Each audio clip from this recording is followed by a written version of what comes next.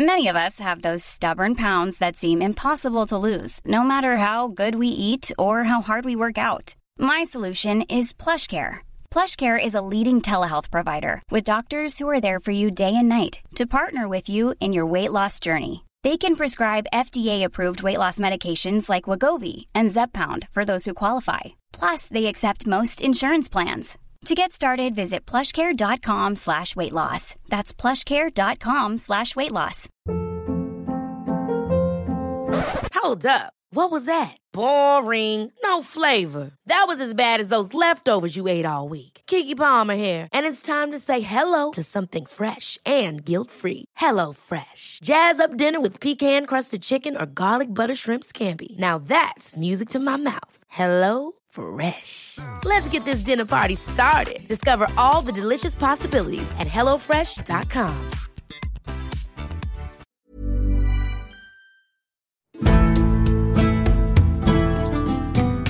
Welcome to this episode of Gone Medieval. I'm Matt Lewis. In 1337, France and England fell out fairly spectacularly, or rather their respective kings did, dragging both kingdoms into what would become known as the 100 Years' War, despite being both off and on and lasting more than 100 years. It's a complex period of high politics and huge personalities, but today we're going to take a look at what part of that conflict might have looked like for people on the ground. So the Battle of Crécy is one of the famous engagements of the 100 Years' War alongside Poitiers and Agincourt. But what was it like for the man-at-arms and the archer on the front line of a medieval campaign? Well, who better to tease out that story for us than the mighty juggernaut of medieval history, the man I'm contractually obliged to describe as the second best Dan working in history today. Essex Dogs is Dan Jones's debut historical fiction novel, and it's set during the Crécy campaign. It's also set to blow your hose off with grit, realism, and Dan's knack for telling a fantastic story. So thank you very much for joining us, Dan. Thank you for that kind introduction, Matt. It's a pleasure, and it's a great pleasure to have you on Gone Medieval. So I guess my first question is, what lured you from the glamorous world of writing historical non-fiction into writing a fictional novel? A few things, really. So I sort of base superstition as much as anything else. I'd written 10 non-fiction books, and I turned 40, and the sort of round numbers got to me a little bit. My 10th non-fiction book was Powers and Thrones, which was a big history of the Middle Ages. And I sort of felt like I'd kind of worked up to that, and that the first 10 books were like a block. And I just wanted a little palate cleanser. For quite a long time, people had been asking me if and when I was going to do some historical fiction. I think that's not an unfair question, because the narrative non-fiction style I've been working on draws a lot on what feels like fiction. It's actually drawn mostly from screenwriting, but it sort of has a kind of fictional flavour to it, and kind of toyed with the idea. And I'd been working up some kind of character sketches for a few years. In 2019, in the summer, I did a job with George R.R. Martin, where I interviewed George, and then we had dinner afterwards. And that probably tipped me, because George is such a brilliant historian and such an avid consumer of history, and he thinks seriously about history, reads a lot of history. And yet he's turned it into these epic fictional cycles, the most famous of which, obviously, Song of Ice and Fire, aka Game of Thrones. And so that sort of gave me the confidence that it was okay to sort of really love history, particularly medieval history, and bring it to market, bring it to readers in other forms than just the narrative nonfiction I've done for a while. So a little bit of sort of superstition about numbers, a little bit of just kind of creative inquisitiveness in a way, and I felt like doing something different. Here it is. And how did you find the difference between non-fiction and fiction? So, as you said, your non-fiction is very narrative, it's story-driven, it's quite often character-led as well. So was there a big difference for you in writing fiction, or was it not too much of a leap? There's a massive difference, actually, and a difference that I didn't anticipate. As a non-fiction writer, I'm very structural architectural, and I do a lot of kind of pretty deep work on the structure that underpins all the books. That's drawn from screenwriting techniques largely. But it's there, and the way that I work is I'd spent ages and ages mapping out and plotting these history books, and then the writing is sort of building to a plan, if you like, a sort of architectural project followed by the construction. And I attempted to begin with a similar thing with historical fiction and found that it just didn't work at all. That actually it's a much looser, freer process, and you've got to be prepared to just sort of relax and see what happens. Now, the step into fiction with Essex Dogs, which is, as you've hinted, a story set in the 100 Years' War, it follows the Crécy campaign, was kind of a good bridge, because the sort of historical spine is a campaign. It starts in one place, it ends up in another. And so I've got the kind of basic superstructure or the background big story going on already. So in a way, then I was a little bit freer to create the smaller story without worrying about the big picture. So Essex Dogs was quite a good way to start doing historical fiction. But yeah, very different processes, very different. And did you find it tricky writing what is believable dialogue? It's great pulling out quotes from chronicles that are really punchy, but is it a different thing to write conversations that people are having and try and make it feel real? Yeah, it is a difficult thing. And I think it's probably one of the things that I reckon historical fiction writers struggle with, or struggle to set a bunch of rules for themselves. And there are lots of different ways you can approach it. One of the ways to approach it, so here I'm thinking of books like maybe The Wake by Paul Kingsnorth, or To Calais in Ordinary Time by James Meek. I don't know if you've read either of those. The Wake is set in 1066 and To Calais in Ordinary Time is set in 1348, I think. Is to create a sort of hybrid language. Both of those writers do is take a lot of medieval vocabulary and plug it into sentences that are largely sort of modern in construction. So you create this hybrid tongue. Neither of them is sort of quote unquote real in terms of how people would have spoken in the 11th and 14th centuries, but they aim at a certain sort of verisimilitude. There's another approach which is often deployed on television, which is you take this sort of slightly mannered, poised type of dialogue that's very plain in one sense, but kind of ornate in its sentence structures. I think not, my liege. People don't talk like that now. They never spoke like that in the past, but it is this sort of Hollywood fantasy of othered tongue. I myself don't like that very much, or I don't like writing it very much. And so what I decided to do with Essex Dogs was really, by and large, to use modern syntax in the dialogue, not to overburden it with period language, and then to sort of fuse a kind of hard-boiled, really, actually, it's drawn from American hard-boiled style of dialogue that seems appropriate to a military adventure, to keep the word choice quite plain and to pepper it with ridiculous medieval blasphemy, because it's a sort of profane group of people talking to one another. And there is some brilliant medieval blasphemy out there as well. There's some great medieval blasphemy. You can have fun. I became almost a sort of medieval blasphemy bot while I was writing the book, and just dial it up to 11. My point, which I'm labouring to express cogently, is that you make a rule, so long as you stick by the rule, you're probably okay. You're kidding yourself if you're ever going to pretend you're writing like authentic dialogue, because that would be probably impossible to write, definitely unintelligible to almost every reader. And so it's a case of saying, okay, what are my rules here? As long as I stick to them, I believe that readers will go along with it. The title of the book is Essex Dogs. So who are the Essex Dogs? Can you introduce us to them? So the Essex Dogs, for want of a better term, a little sort of platoon of 10 guys who we meet coming ashore at St. Valogue, which is just to the north of Utah Beach. It's one of those long sandy beaches on the Continental Peninsula of Normandy, most famous for the D-Day landings of 6th of June 1944, but also the site of the Cressy landings of the 12th of July 1346. So we meet these 10 guys coming ashore, rowing ashore, in what's really a medieval D-Day, and we follow their adventures thereafter. They're led by a sort of slightly over-the-hill 40-something guy called Loveday, who's a veteran of lots of wars going back all the way almost to Edward I. They are sometimes soldiers, they're sometimes freebooters, they're sometimes mercenaries. They're sort of like somewhat dodgy guys. He's assisted by some quite experienced veterans. There's Millstone, who is a former stonemason who's effectively an outlaw for having killed his foreman on the floor of Rochester Cathedral. You've got Pismeyer, who's a vicious little bastard who really, really likes the work. You've got a dissolute, drunken, not quite defrocked, but should have been priest, just known as Father. You have a gigantic Scotsman, only ever addressed as Scotsman, who's physically extremely strong, gruff, foul-mouthed, but deep down a decent person, if roughly expressed. You have a pair of archers called Tebb and Thorpe, who are sort of inseparable and brilliant with a bow. You have another pair of Welsh mounted archers called Linton and Darras, who've just been chucked into the mix before the invasion departed. And then you have a real rogue, a kid called Romford, who's basically a street kid from London who's run away, joined up with the army at Portsmouth and had just been sort of seconded to the Essex Dogs. He's about 16 years old. He's the same age as the Black Prince on this campaign.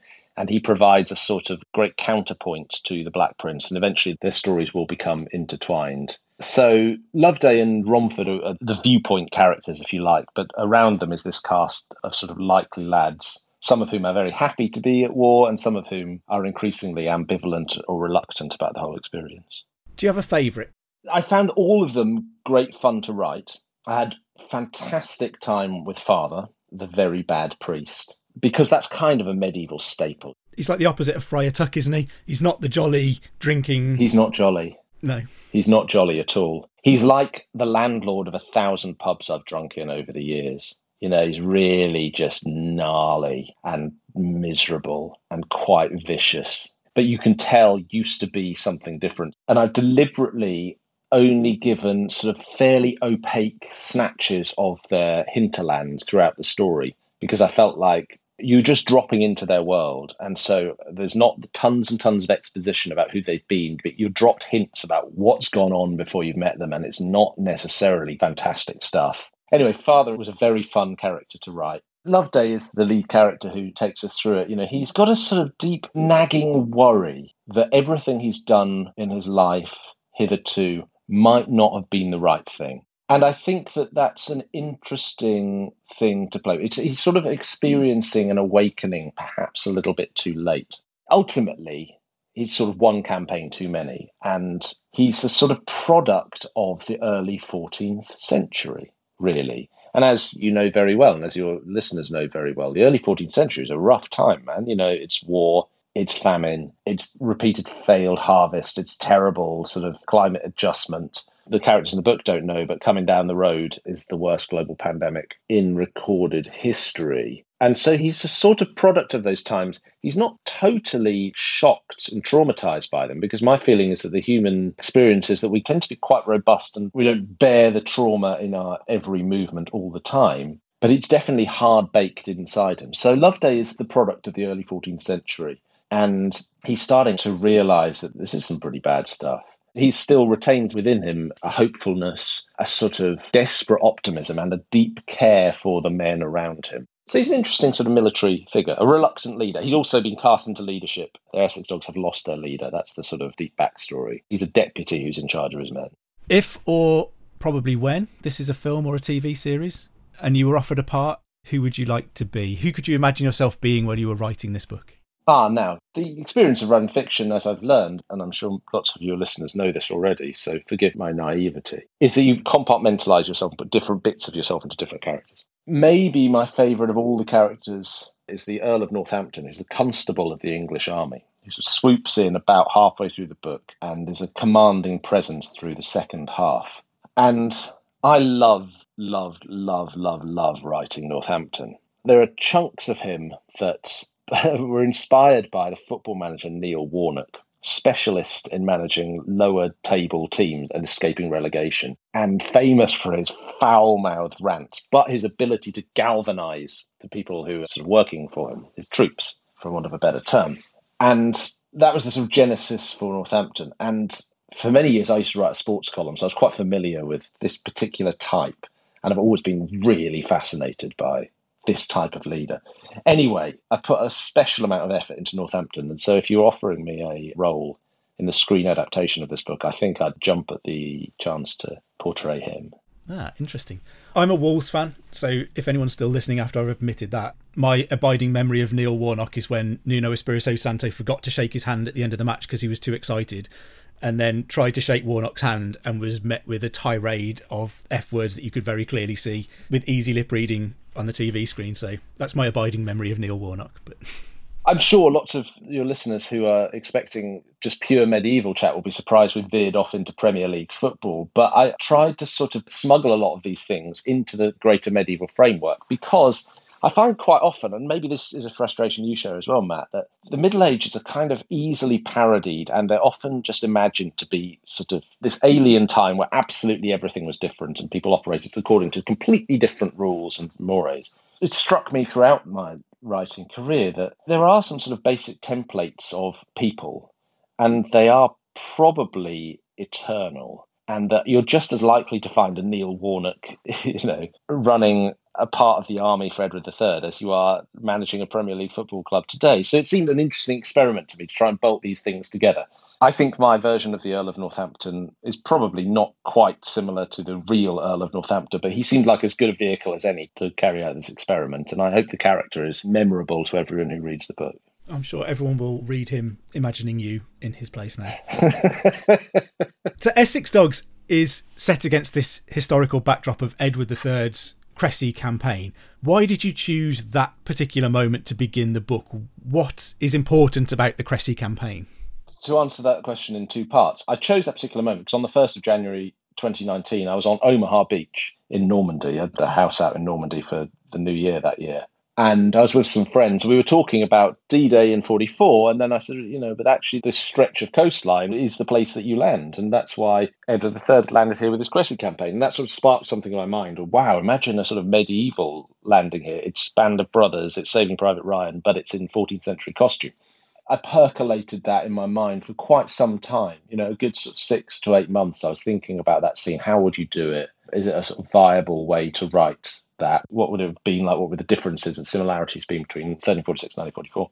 Putting that aside, or rather what grew out of that thought and what made this more than just a compelling scene, but I thought a good place to start a novel, was that the Crecy campaign is the first great sort of land campaign of the 100 Years' War. And in many ways, it's the reason the 100 Years' War lasts so bloody long, because it's an against the odds success for Edward. Edward lands on the Normandy beaches and launches a chevauchée, basically a sort of terror campaign, not wildly different in its conception to Putin's marauding through Ukraine at the beginning of the invasion of the last year or so. It's burn, it's destroy, it's rape, it's kill, it's pillage, it's cause as much terror as possible, with the aim of proving to the inhabitants of Normandy and the Seine Valley that Philip VI, King of France, is incapable of defending them. And if it had just been a chevauchée, then I don't think we'd be talking about it now. But because Edward transforms it from a chevauchée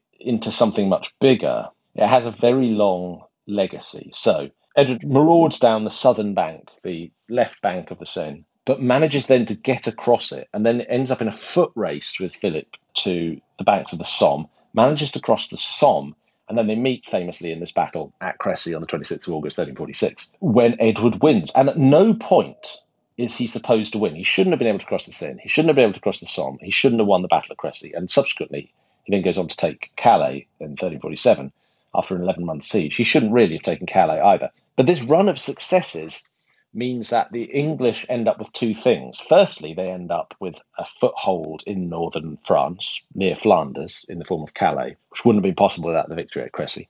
But secondly, they end up with this sense that the French are there to be beaten. And that then certainly extends the war in the short term. You mentioned Poitiers at the top of the show, extends the war for 10 years, and the psychological effects of Crecy are clearly visible at Poitiers.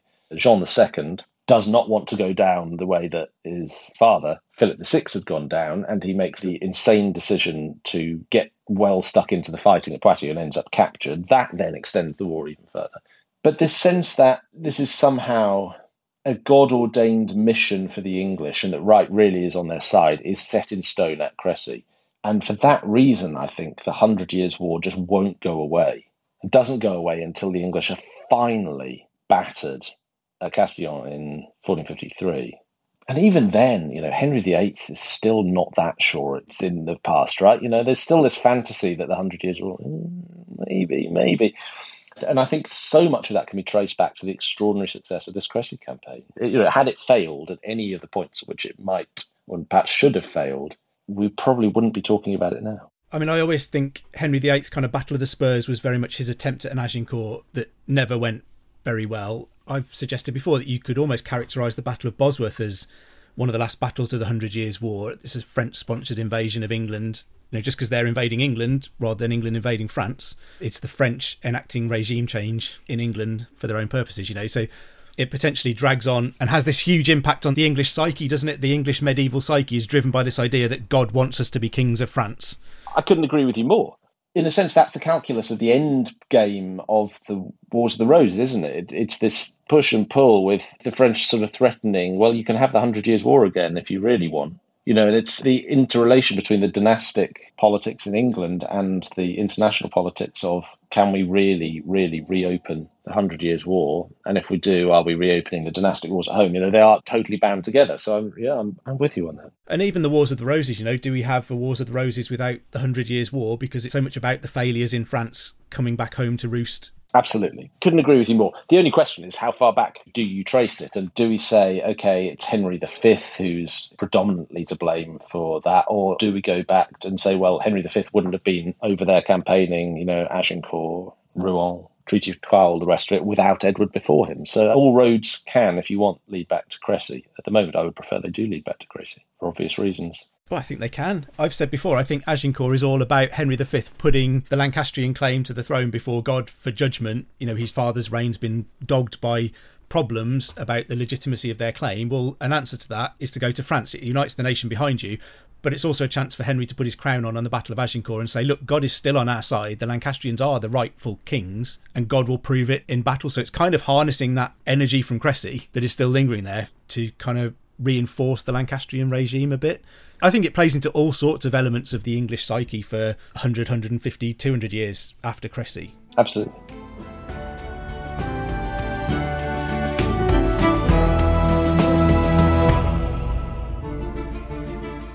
Hi there, I'm Don Wildman, the host of the brand new podcast, American History Hit.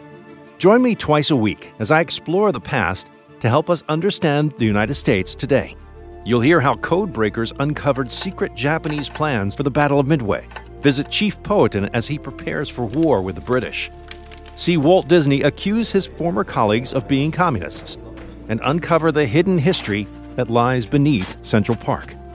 From pre-colonial America to independence, slavery to civil rights, the gold rush to the space race.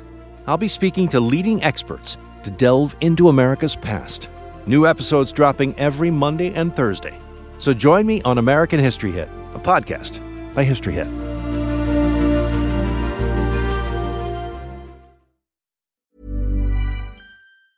Ever catch yourself eating the same flavorless dinner 3 days in a row?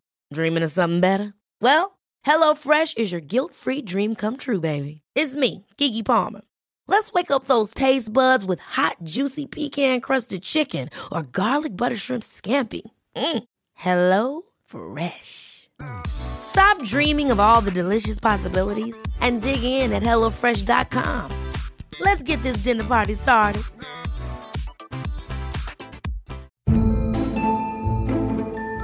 American politics are all struggle and strategy, passion and persuasion, and so much scandal. And they always have been. I'm Don Wildman, and on American History Hit, we're delving into Alexander Hamilton, whose bio was big enough for Broadway. From war to women and a dueling death to boot, Hamilton is a fundamental chapter of the American tale. Join me and a cast of worldly experts to meet the real Alexander Hamilton on American History Hit, wherever you get your podcasts.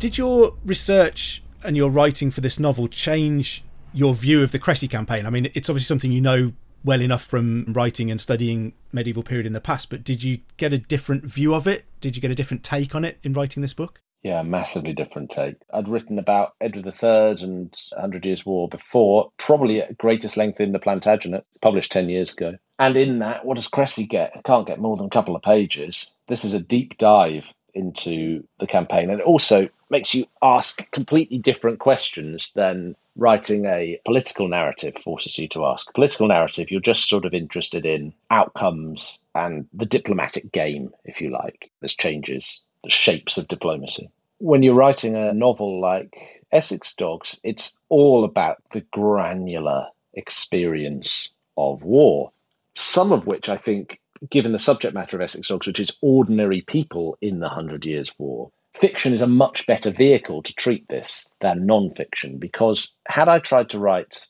non-fiction about the Cressy campaign, most of the stuff I'm investigating and thinking about and writing about in Essex Dogs would be inaccessible, because the record is simply not good enough for the type of people that I wanted to write about in Essex Dogs. The questions of what are people eating day by day? How are they camping? Where are they shitting? How many times are they getting bitten by mosquitoes? How do they deal with the heat?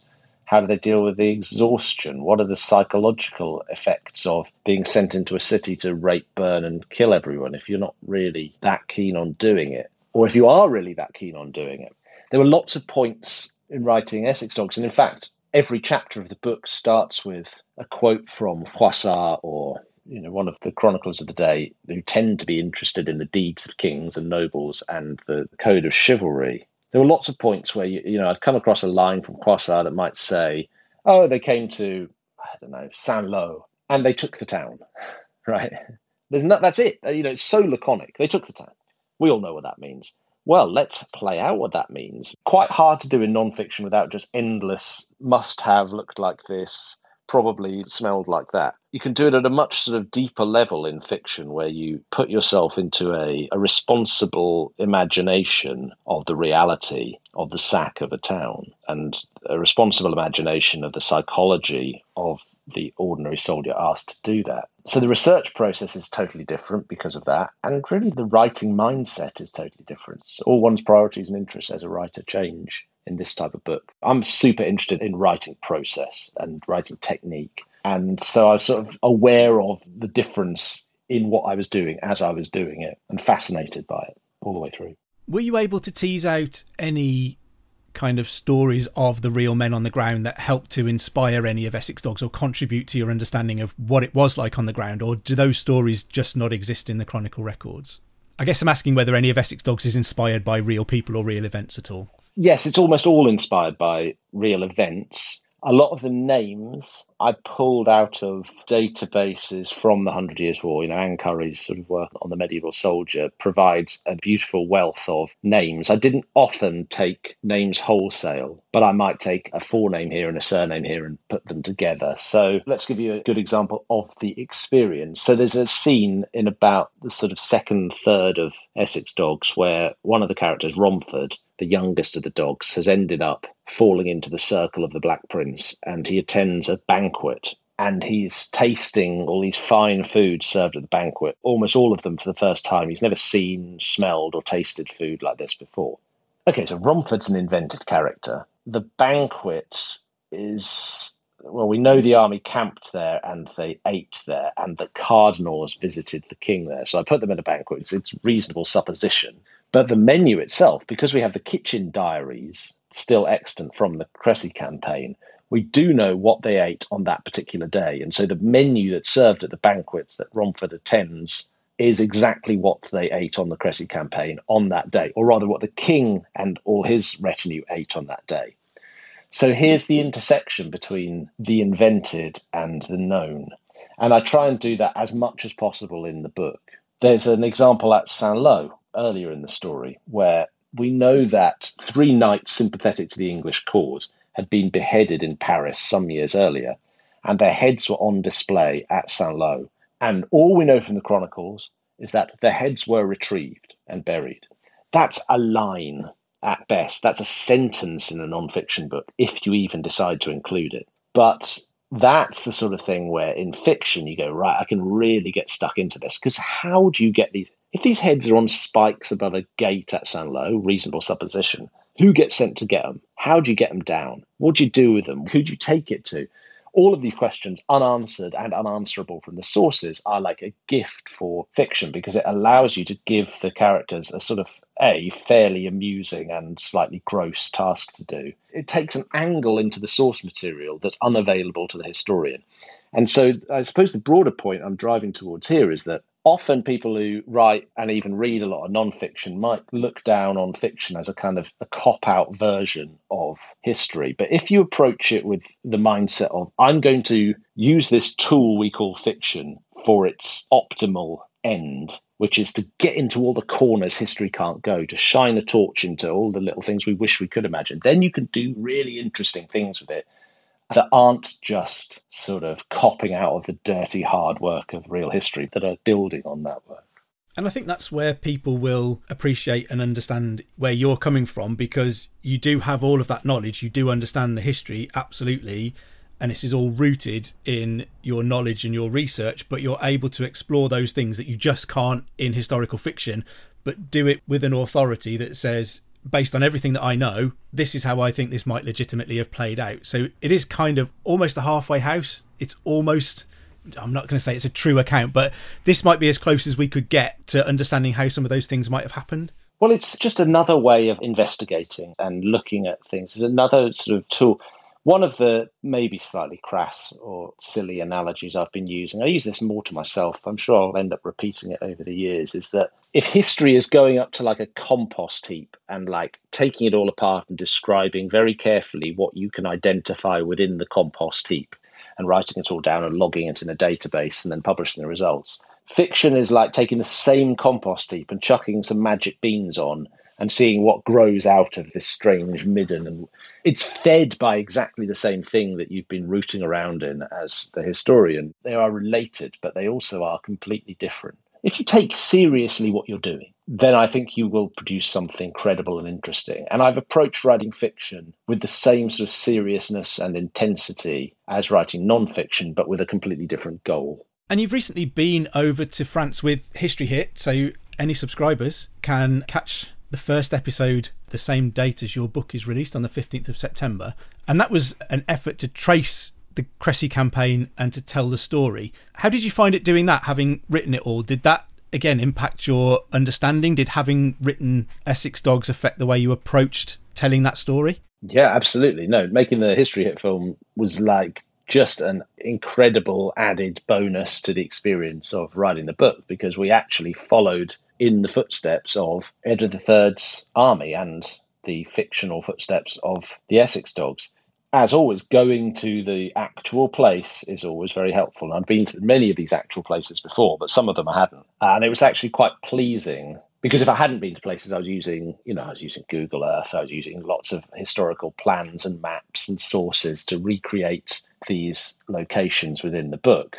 And in some of the locations, because that part of the world was so heavily reduced in the First and Second World Wars, they don't look now anything like they would have looked in the Middle Ages. Nevertheless, there was something really, really thrilling to go on that journey and to be talking about the real history, because having written this story, it's nice then to go and unpick the reality that lay behind it. So I really enjoyed doing that. And it was also the first time I'd been out and made a film since COVID as well. I made so many films and documentaries pre-COVID, and then had basically had 2 years off, just sitting in my little room, writing my little bullshit. And now I'm like back out working with other people on the ground again, re-embracing yet another way of telling stories. We've talked about the difference between telling stories in non-fiction books, between telling stories in fictional books.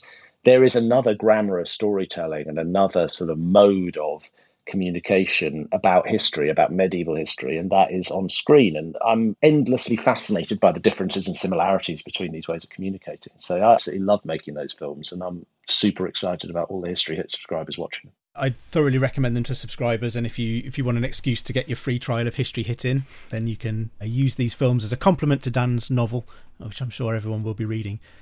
Before we finish, if we could just go back to slightly more macro view of all of this, I'm wondering whether your experience and investigations and writing about that micro detail on the ground changed your opinion of the more macro picture as well. Did it affect your opinion of Edward III? I mean, Edward III is quite often held up as almost an ideal medieval king, perhaps the best medieval king. How close does he come to that ideal, if there is an ideal? I suppose what writing this kind of granular fiction made me consider more deeply than perhaps I had before is sort of what you've just said. Is there an ideal? Now, yes, Edward III, by most reasonable standards / metrics, is about as good as you're going to get from a medieval king, particularly given that he does it over a longer period than, say, Henry V, who might be his closest contender. And circumstances are somewhat different for Henry II, who would be the other option. If you're writing the sort of top-down macro history of the Cressy Campaign and the 100 Years' War, Edward does well. And it doesn't matter if you think that the Cressy Campaign is sort of well-planned, daring execution of a very audacious strategy, or Edward being a good enough general to get lucky 3 times in a row.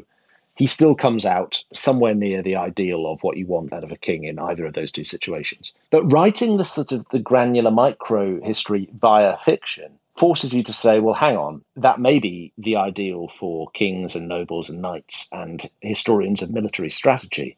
But what's the ideal for about 14,500 of the 15,000 men who are taken on this campaign? What is the ideal there? Well, for a lot of them, the ideal is we just want to make some plunder, make a bit of loot, get home alive.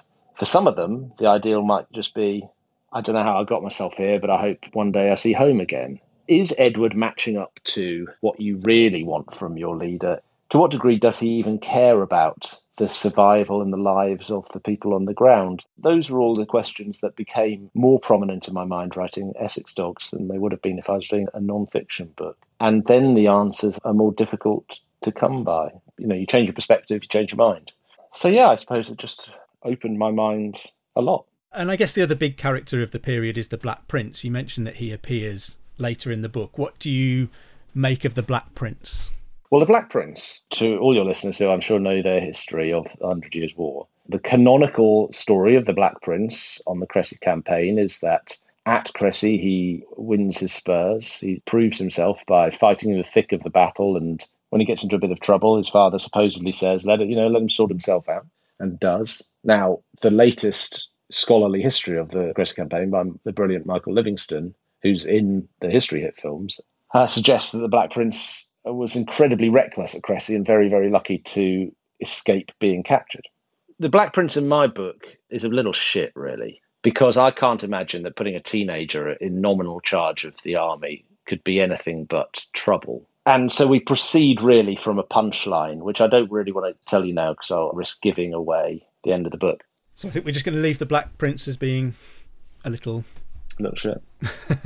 One of the advantages that fiction has over non-fiction is you can make jokes that aren't just sort of one-liners and quips, but that are sort of deeply baked in jokes that people who know the history will kind of get. And there are just so many opportunities with the Black Prince, with this particular type of character, where it's like daddy's boy on campaign, given charge of the army. Like, how many 16-year-olds do you know that are going to be cool in that situation? It just struck me as absurd that we consider that he'd be anything but.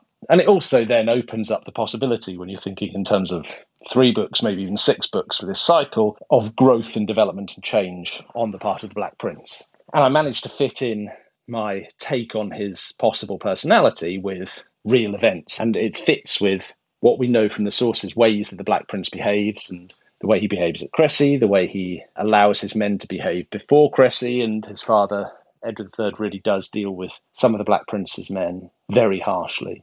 And of course, then he's known as the Black Prince. Now, that's of course not a contemporaneous nickname. It's bestowed on him much, much later. But I couldn't resist. There's a real Easter egg of a joke right at the end of the book about the name, the Black Prince, that the history aficionados will, I hope, appreciate and forgive and enjoy. I certainly did.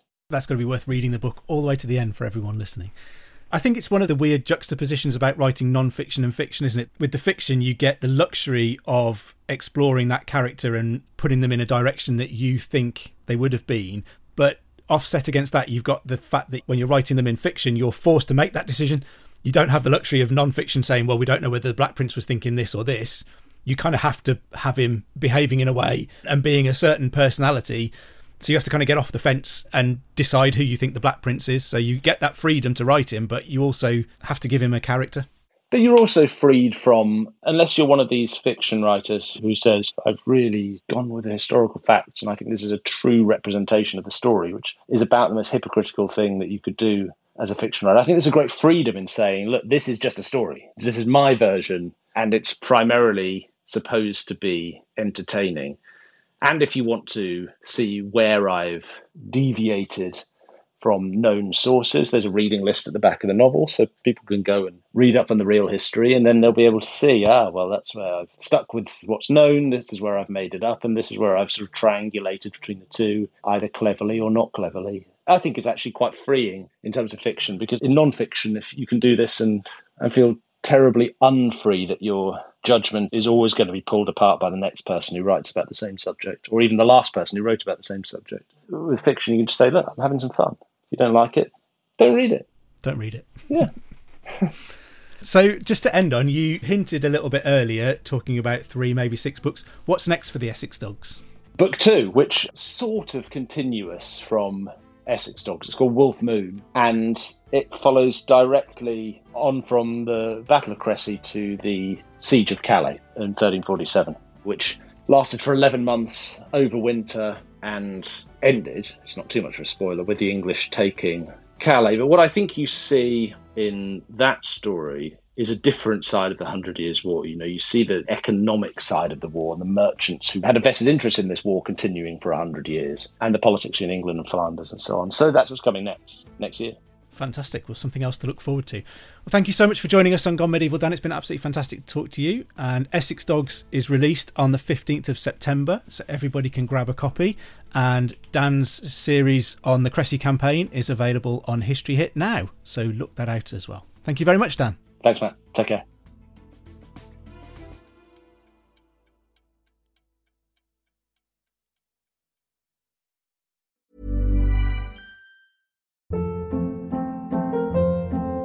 Hold up. What was that? Boring. No flavor. That was as bad as those leftovers you ate all week. Keke Palmer here, and it's time to say hello to something fresh and guilt-free. Hello Fresh. Jazz up dinner with pecan-crusted chicken or garlic butter shrimp scampi. Now that's music to my mouth. Hello Fresh. Let's get this dinner party started. Discover all the delicious possibilities at hellofresh.com. Thank you for listening to this episode of Gone Medieval. Please follow this show wherever you get your podcasts. It really helps us out, and you'll be doing me a big favour. Don't forget you can also listen to all of these podcasts ad-free and watch hundreds of documentaries when you subscribe at historyhit.com/subscribe. As a special gift, you can also get your first 3 months for just £1 a month when you use the code MEDIEVAL at checkout.